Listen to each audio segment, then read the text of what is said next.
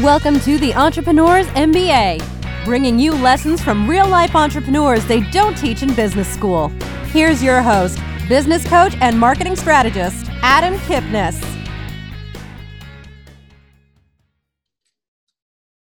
Hey, everyone. Welcome to today's episode. Super psyched for my guest today. It's going to be a very different take on entrepreneurship and the path. We've talked with a lot of people that are starting out. We've got somebody today that's got a long corporate career and use that to springboard into his entrepreneurial business and the people that he helps. So I'm really excited for that conversation. As always, our show is sponsored in part by PowerTexting.com. PowerTexting.com is a great way to stay in touch with prospects and clients through text versus email. Better open rates, better response time, a great opportunity for you to stay in touch with your folks and get your message out. And PowerTexting.com gives a free vacation to one lucky listener of every show. And today, since we will be talking to my guest in Australia, there are vacation spots not only in the US, but also in Bali and other places closer to you for those of you listening. So that'll be pretty cool. As you know, my focus has always been client attraction. I help people get more clients without spending a ton of money on marketing or advertising. So I recommend, if that's your need, download my book at freebookfromadam.com.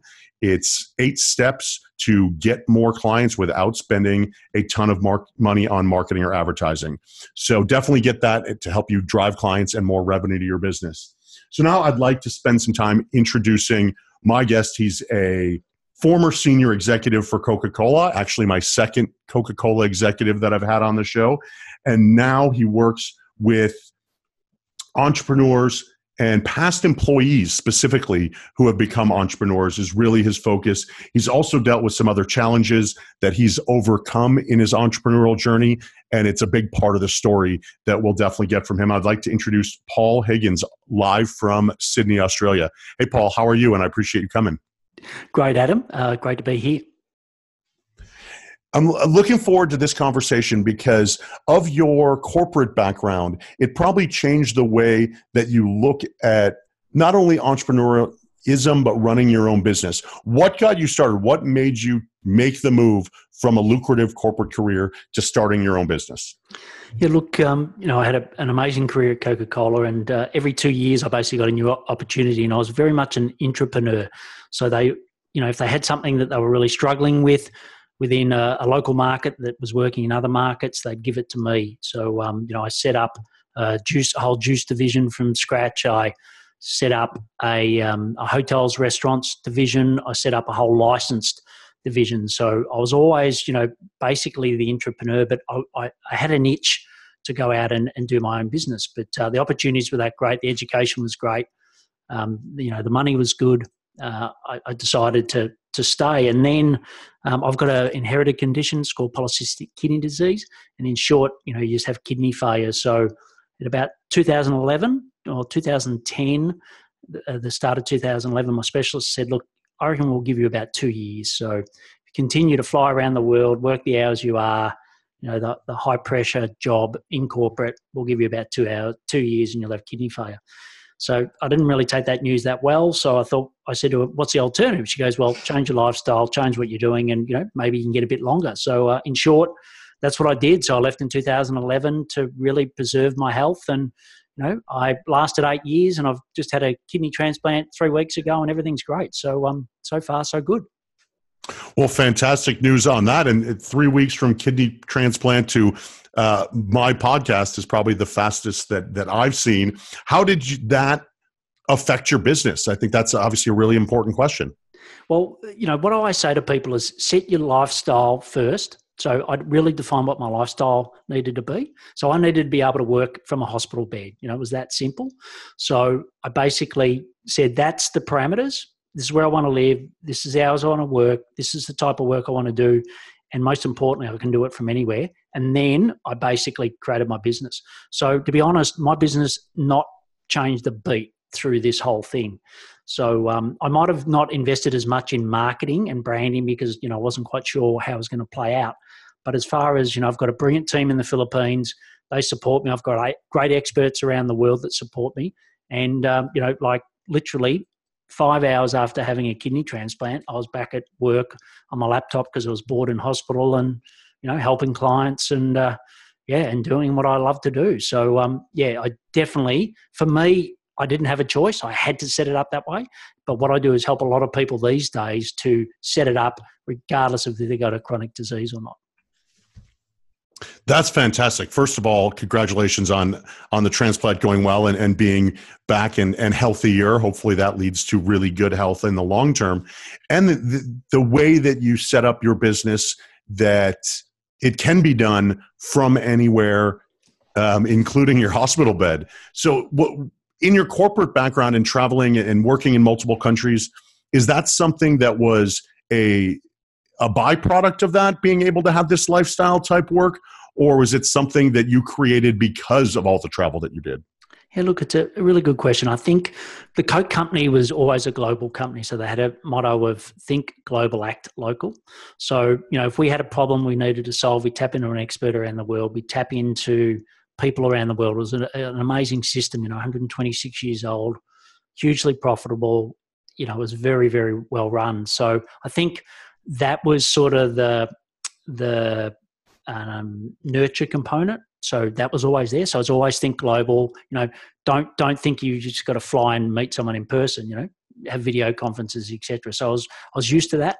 But the other one, which is the nature part, is I love my tech. I'm a tech evangelist, and I'm always looking at ways to use technology. So as a quick example, back in 1994, started as a rep at Coke, and mobile phones came on the market, and Coke said, look, we can't afford to give everyone one, so you're not getting one. I said, okay, cool. So I went and bought my own, and I said to my customers, look, you call me when the stock arrives and I'll get there quicker.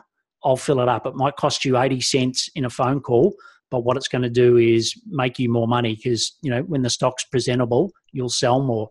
And my sales results went through the roof. I, got Top Gun Award, they called it back then, 2 quarters in a row, and people thought I was, cheating the system. I was rigging the numbers, but I just used technology in a smart way. And I suppose that's the exact same thing that I do today to be able to tap into people around the world. And, today I'm in, Melbourne, Australia, sitting in my office, and I'll talk to people all over the world, and, it's great.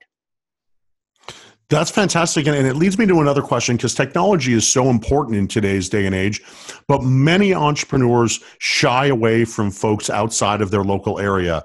Maybe they think they can't service them as well. Maybe they think their prospects and clients want them to be local. How do you overcome that in your conversations with prospects, especially being remote or a remote business coach as you do? Yeah, look, I think it's... it's without being arrogant, it's like the way I work. And, once people know that because of my health and, I've got to be in hospital still to, every day for blood tests in the morning. So, and I've got antidepressants, which I can't basically see people because, if I pick up something, I'm straight back into hospital. So I think once I explain that to people, they go like, okay, I get it. But I also, each time someone says, no, look, I've got to see people in face-to-face and, this is my model. And, I just sort of slowly chip away at it. And all of a sudden they release that and they realize that, they don't have to be face-to-face. They don't have to only deal with local people. It's never a better time to use technology to have your expertise to a very specific market across the globe. And I think once people get a taste of that, then they really love it. And to be honest, if they're not and they want to stay local, that's cool. I'll point them to someone else that can help them. No, it's a great way to think about it. And if I heard you correctly, it's typically it might be on the business owner who thinks that they need to be face-to-face.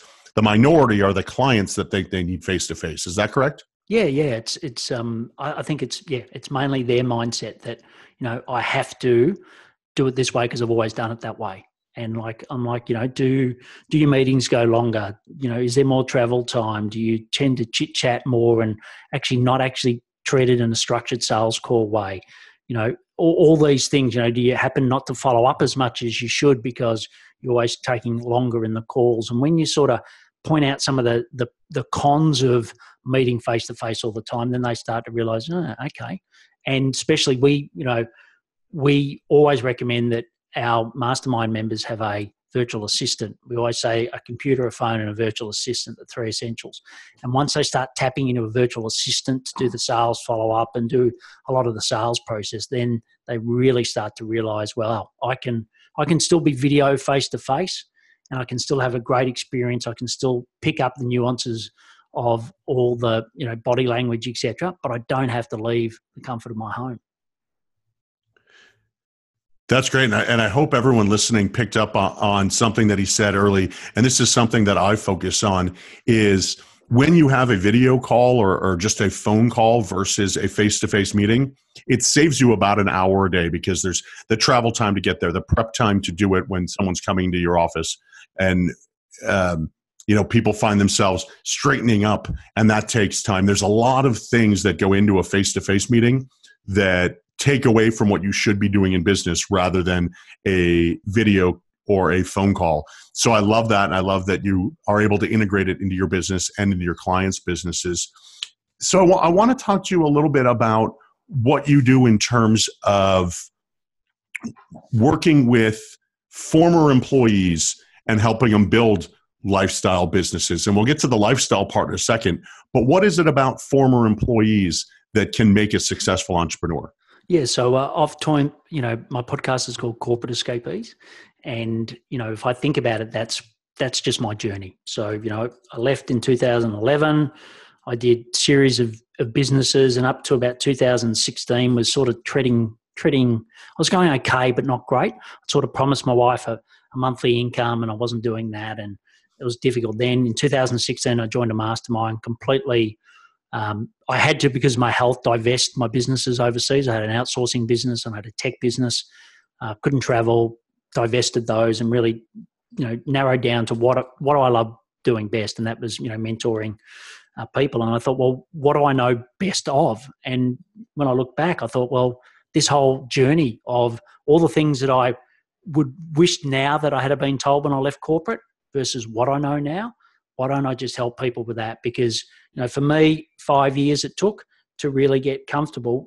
If I could get someone there in 12 months, that'd be great and avoid all those difficult conversations with their wife, their friends, their family, all of the mental stress that comes with running your own business. If I can help people avoid that and get to their ideal lifestyle that's funded quicker, well, then that'd make me a very happy man. So that's why I basically, chose that because I know I've done it. I've become successful, so therefore I'm confident to help others. Love it. That's awesome. And so what's one or two things that are the biggest sticking points in your corporate to entrepreneur clients? What hangs them up, leaving the nest, so to speak, of the corporate world? Yeah, look, I think the first thing that hangs people up is just, what am I going to do? So I know a lot of people sit there really unhappy. And, the biggest thing is, what am I going to do? And I did that for about 5 years. Each year I'd go on a trip with my mates and I'd say, I will not be in corporate this time next year. And it was always about what do I do? So I think really defining what you're passionate about, what there's a demand for, and also acknowledge that it's going to pivot a bit. So what I started was, coaching corporate people. Now I mentor, solopreneurs. So it did pivot. But I think the first thing is, just make a leap and do it at night. So do all your research, etc. at night, and while you've got your day job, and just back off on your day job. You don't have to work as hard. And yes, I know for most high performers that's really difficult to do. I know for me it was to sort of not be at my peak within work, but I did back off a little to basically set up the grounds. And I had 3 months before I left corporate. So I used that 3 months. I worked, really long hours, but when I hit the ground, fairly strong. So that'd be the first thing that I'd advise. Fantastic. And on the research part, most entrepreneurs either have an idea, and I'm talking about entrepreneurs later in life. There are a lot of entrepreneurs, obviously, that are, come out of the crib and are selling gum to the nurse and selling gum to their fellow classmates at school. But those that do it later in life, usually it's filling a void of some kind, whether it's they find a product or service that fills a void or they're filling a void within themselves. How do people do research on a topic that's interesting? How do you guide them for the clients that you work with? Yeah, well, look, we've got a really good way of identifying your ideal client. So I think, to be more niched is best. So we have a really good format for that. So once you really identify your audience, then it's actually asking them questions around their pain points. And sometimes you'll have a hypothesis and you're going to prove or disprove that hypothesis. So, the biggest mistake I see corporate escapees make is, having their own idea and then going and selling it to the market. So they do all the website, they do everything, and then they go to the market and there's crickets. So, what we do is take a minimal viable product, we go out and do the research, get them to ask the right questions in the right way, and then they've already got people putting their credit card details down on a waiting list, and then that, yes, there is actually an offer that's going to convert, and then you launch it. So it's nearly the inverse of what most people do. It brings up an interesting question, because I'm sure you've met with prospects and you probably have clients that are hearing those crickets you just talked about, that it's not resonating. How do you work with them? Because they put their heart and soul and money into this wonderful website, but they're not getting the clients. How can you help them pivot or tweak what they're doing in order to make that product viable for the marketplace? Yeah, so basically just go back through that process. So get them to really identify their ideal client. What I say is, don't try to fill a football stadium. And most people sort of try to fit a country as to who they serve. I'm like, not a football stadium, it's a row, 20-seat row. Who are the 20 people that are going to sit on those chairs? If you can be very specific and articulate that, you're on a winner. So do that first, then ask the questions.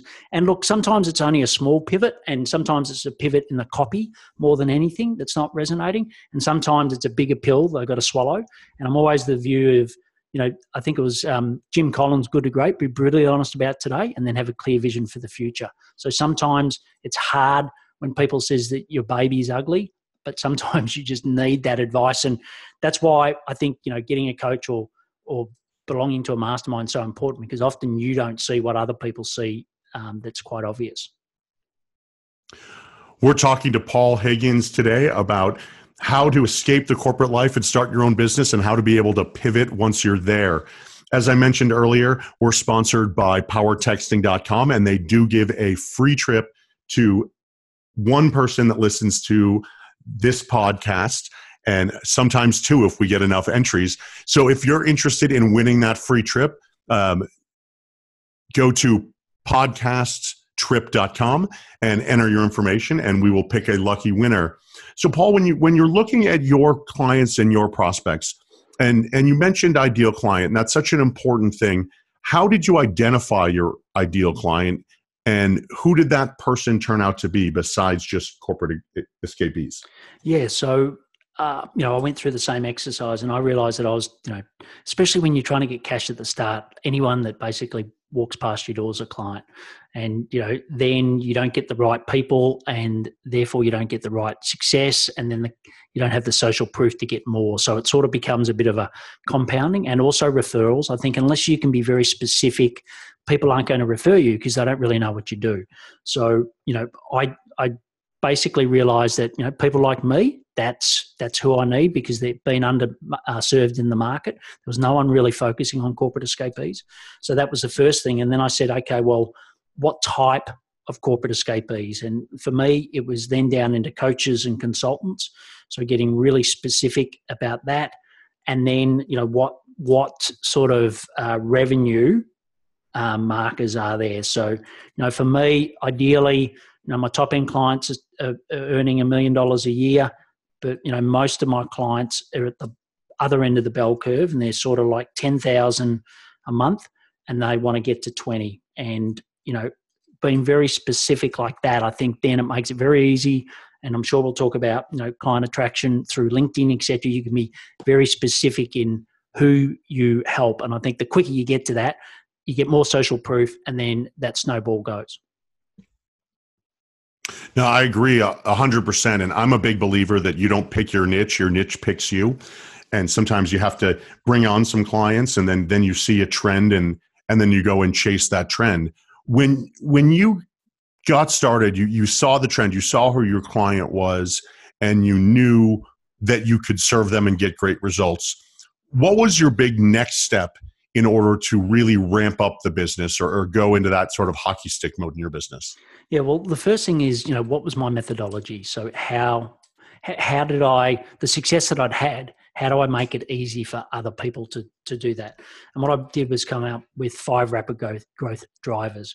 So I'll just quickly go through them. We've talked about them a little, but the first one is personal productivity. And, time is your most critical asset. We talked about it at the top of the interview. And, really what you want to do is spend about 15 hours a week on sales. That's the only way you're going to double your business. And most people spend 2 to 3. So it's like, well, how do I get more time? And that's through, having the right mindset, having the right technology, and also having a VA. So we go through that. Second, ideal client that we've talked about. Third is the right business model. So I see a lot of people swapping time for dollars. They have, they get paid or they get paid late. There's a whole lot of things that you can fix around your business model to have less clients but make more money. And the biggest thing there is around your pricing. I think most experts undervalue themselves, and that's both a combination of a mindset and also the right strategy. Fourth is sales focus, and I know we'll go into that more around client attraction. And the fifth is a high-performing team. So once you've got the demand up, what you don't want to be doing is wearing every hat in your business, which often happens for solopreneurs. So how do you bring in teams? And we've got 100 plus vetted experts around the world. So when someone says, I need a web developer, I need a design person, I need a bookkeeper, I need whatever, we go, look, here's 3 people that we've used in our community. They deliver great results. We've got an NPS score that backs that up. Just go and use them. So that creates, one of the biggest things that I found when I left Coke was just people burnt me. I could not believe it, because Coke, you always had the best suppliers. You never got burnt. Whereas in small business, I had so many people promise me the world and just disappear or not deliver. One guy, 15 grand for a online course, and I never saw it. That was basically my wage for the year. So, I really help people avoid that by getting the right contractors. And, I'm a big believer in not having any direct employees. I've got direct employees, but they're in the Philippines, but I've got no one actually physically in Australia that work for me. I just make sure that when I've got a skill gap that I need filled, I'm just getting someone in just for that gap, rather than having someone full time and always worrying about, well, how am I going to actually fill their work? Interesting. And so Paul dropped an NPS score in there. That's Net Promoter Score. You can read about it, or you can ask either of us about it. It's a great way to find out how your clients think about you. But I want to ask another question about having remote employees or virtual assistants. There are people that are listening whose brains probably turned off when you said, I've got a team in the Philippines, because that's so far beyond what they think they can do or what seems feasible, especially here from the States. Tell us a little bit about how that works, and not that it's easy, but it's probably simple in order to make that work. Tell us about that.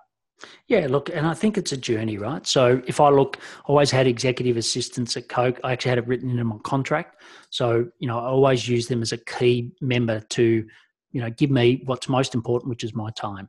So always had one then. So what I did was started local. So there was someone just around the corner. I started with them. They weren't in my office, but I started with them and sort of learned a little bit there. Then I went to an agency model where I actually set up my own agency. So I used an agency and I set up my own team in the Philippines. So that grew to about 15. And then the third thing now is direct. So I actually employ people direct because I don't need the training, the guidance, because I've been doing it for, 5+ years now. Actually, all in total, I've been doing it for 8 years now. So I think it is a journey, and it's wherever you want to feel most comfortable departing. So going straight to the Philippines might not be right for you. Completely understand. Start local. There's a lot of brilliant companies in the US that provide really good local people. So, start there. And then, the advantage of the Philippines is mainly the cost and the quality, the quantity, I should say. There's so many people that you can quickly get, whereas I find some local markets it's harder to get the right people. But go on that journey, and the most important thing I always say to everyone is actually get trained yourself on how to use a VA, because I often find the VA is not the issue when things don't work. It's actually the entrepreneur, and the entrepreneur's never had a VA, never had an executive assistant, and they just don't know what to do. And it's like anything, if you've never been trained, it's hard to learn it yourself. So we do a lot of training for entrepreneurs, and given the fact that I run my own VA business for 5 years, I know this back to front, and we just help people make sure that it works straight away. So that's a great way of de-risking your move into whatever option you take. And you just struck like some sort of nerve in my past right there, where I just like shuddered a little bit, because I remember I needed a VA and I was like, oh, I'll get a VA and they'll do all my stuff. And then I didn't give them anything because I just couldn't give them up, and I didn't know what to give up. So it's like, it's still a pain point, even though I do it today. And I've learned now that 80% of what comes across my desk is typically better done by somebody else. And if I focus on the 20%, that's where the clients get the most benefit, and my business gets the most benefit in terms of revenue and future referrals.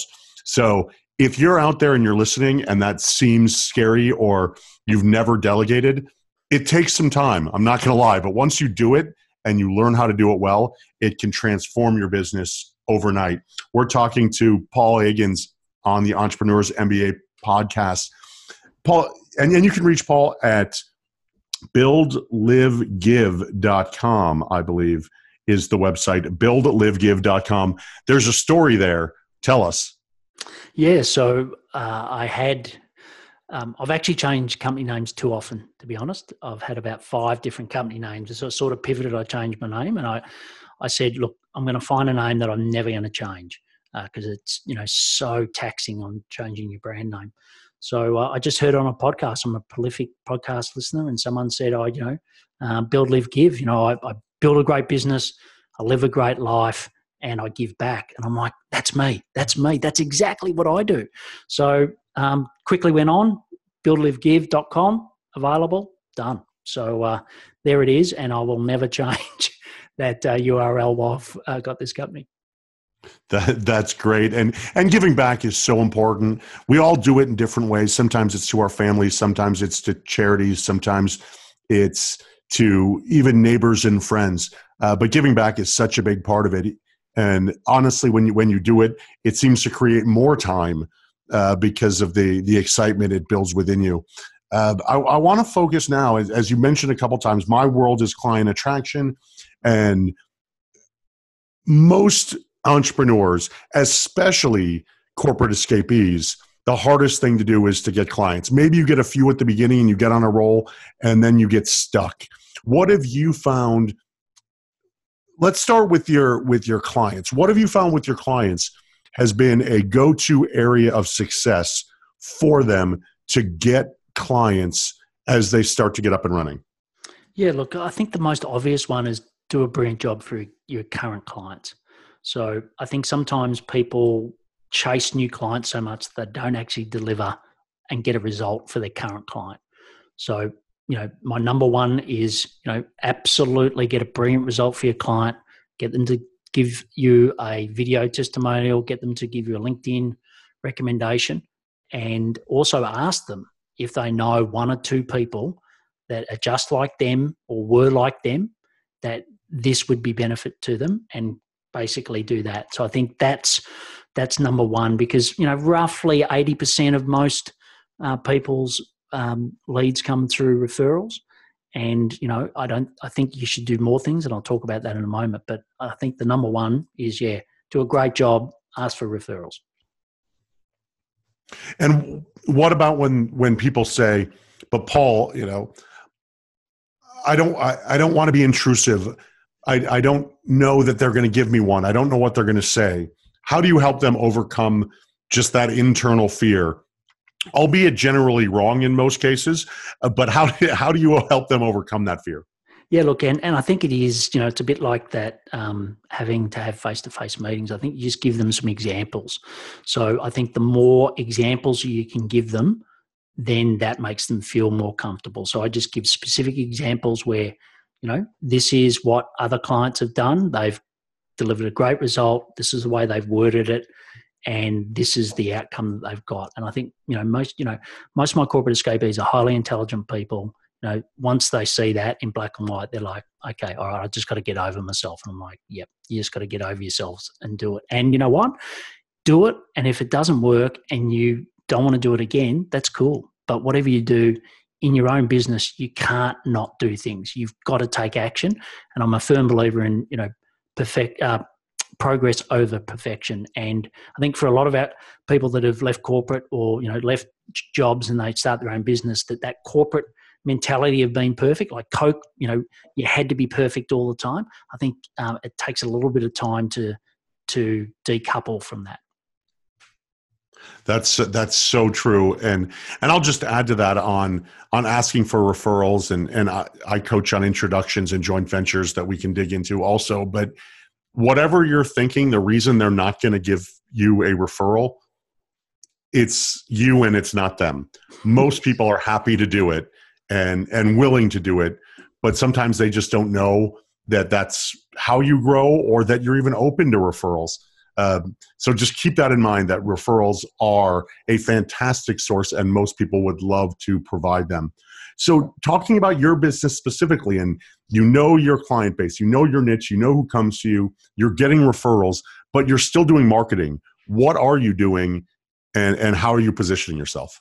Yeah, so two key things, and then there'll be a third soon. So first one is LinkedIn.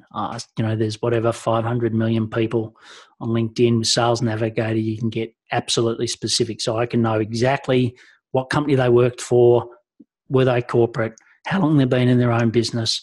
I can read their posts, get to see what they're, putting out in the world and get a really good understanding of them. I can go to their Facebook as well, have a look at that. So you can get incredible research to make sure that they are the ideal client for you. So there's that. And then we have a very counterintuitive way of using LinkedIn. So I know a lot of people do direct outreach. We take a completely different approach.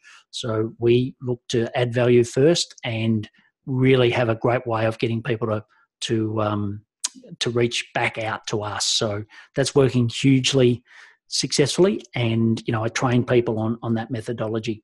So LinkedIn is definitely a key thing. If you're a B2B, you're in services, I think there's no better place to play than LinkedIn.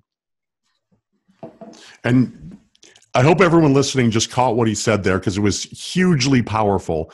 And I know all of you listening, if you're on LinkedIn, you get several, if not hundreds, of direct messages from people that are saying, hey, want to buy my crap, or whatever it is that they say. Hopefully they use a little bit cleaner language and make it softer than that. But Paul just mentioned, look at what they're posting and what they're doing, and then find a way to reach out to them, whether it's his model, and obviously that's a paid service that I'm sure is hugely valuable, and I recommend you all find out more about that by reaching out to Paul directly. But also, if you know what it is they're doing and saying and want, is better than just a direct message that's blind, because those get very, very few responses. Yeah. So I appreciate you bringing that up, and sorry to sort of step on your toes on your answer there. No, that's great. It's a great build. Great build, Adam. And I think if you take one thing from this LinkedIn part, is endorsements, skills and endorsements. So, it's amazing how thankful people are when you endorse their skills. And, isn't that a great way that you endorse them? They come back and say, thanks a lot. And then you say, hey, look, love to know what you're up to at the moment. Would you be open to a 15-minute call? And isn't that such a nicer way than sending them a sort of hit in the dark, cold outreach where you don't really know what they're doing, you've never done anything for them, and you're asking them, to buy the kitchen sink. So little things like that is an example of just how you can better use LinkedIn. I absolutely love that. That's such a powerful thought process for everything. It's not just LinkedIn, but it's face-to-face networking. It's even introductions. When people give you a referral, many of us take that referral and think that it's a sale versus building that relationship. When you get referrals, how do you take them from referral to close versus the assumption that this person's going to become a client because someone told them to call you? Yeah. So, for me, sales is all about finding out where someone is, find out where they want to be, and then work out what is getting in their way. So, I do take like a doctor's approach to it. So I don't assume anything. I have some really good scripted questions that we train people on. And I just really uncover exactly where they're at, and not just where they're at business-wise, but personal as well. Because, it's sort of like the iceberg. There's more to it than anyone ever first realizes, and you've got to build that trust to get that. But you get that, you work out what they really want to do. So, people always say, I want to make more money. It's like, no, that just fuels something else. So what is it you want to fuel? Do you want to travel the world? Do you want to buy a house for your kids? What is it that you're going to do with that money that is so important? So really find that out, and then find out what are the things that are getting in the road now. So they'll know some things, and then you as a mentor can help them uncover some of the things that they may not be aware of, because you've seen this so often. There's not obvious patterns, but there's definitely patterns on things that people miss. And that's why I've created the 5 drivers and the IP behind that to do it. Yep. Diagnose, don't prescribe, right? You don't go to a doctor to get a drug. You go to a doctor to get a diagnosis to know what to prescribe. And that's no different for your business, my business, or for every listener's business out there. Paul, I really appreciate it. And before we wrap up, in the notes that you sent me, you said you can save us 2 hours a day through 3 practical tips. I think this is a great way to wrap up this conversation, because we all want 2 hours back.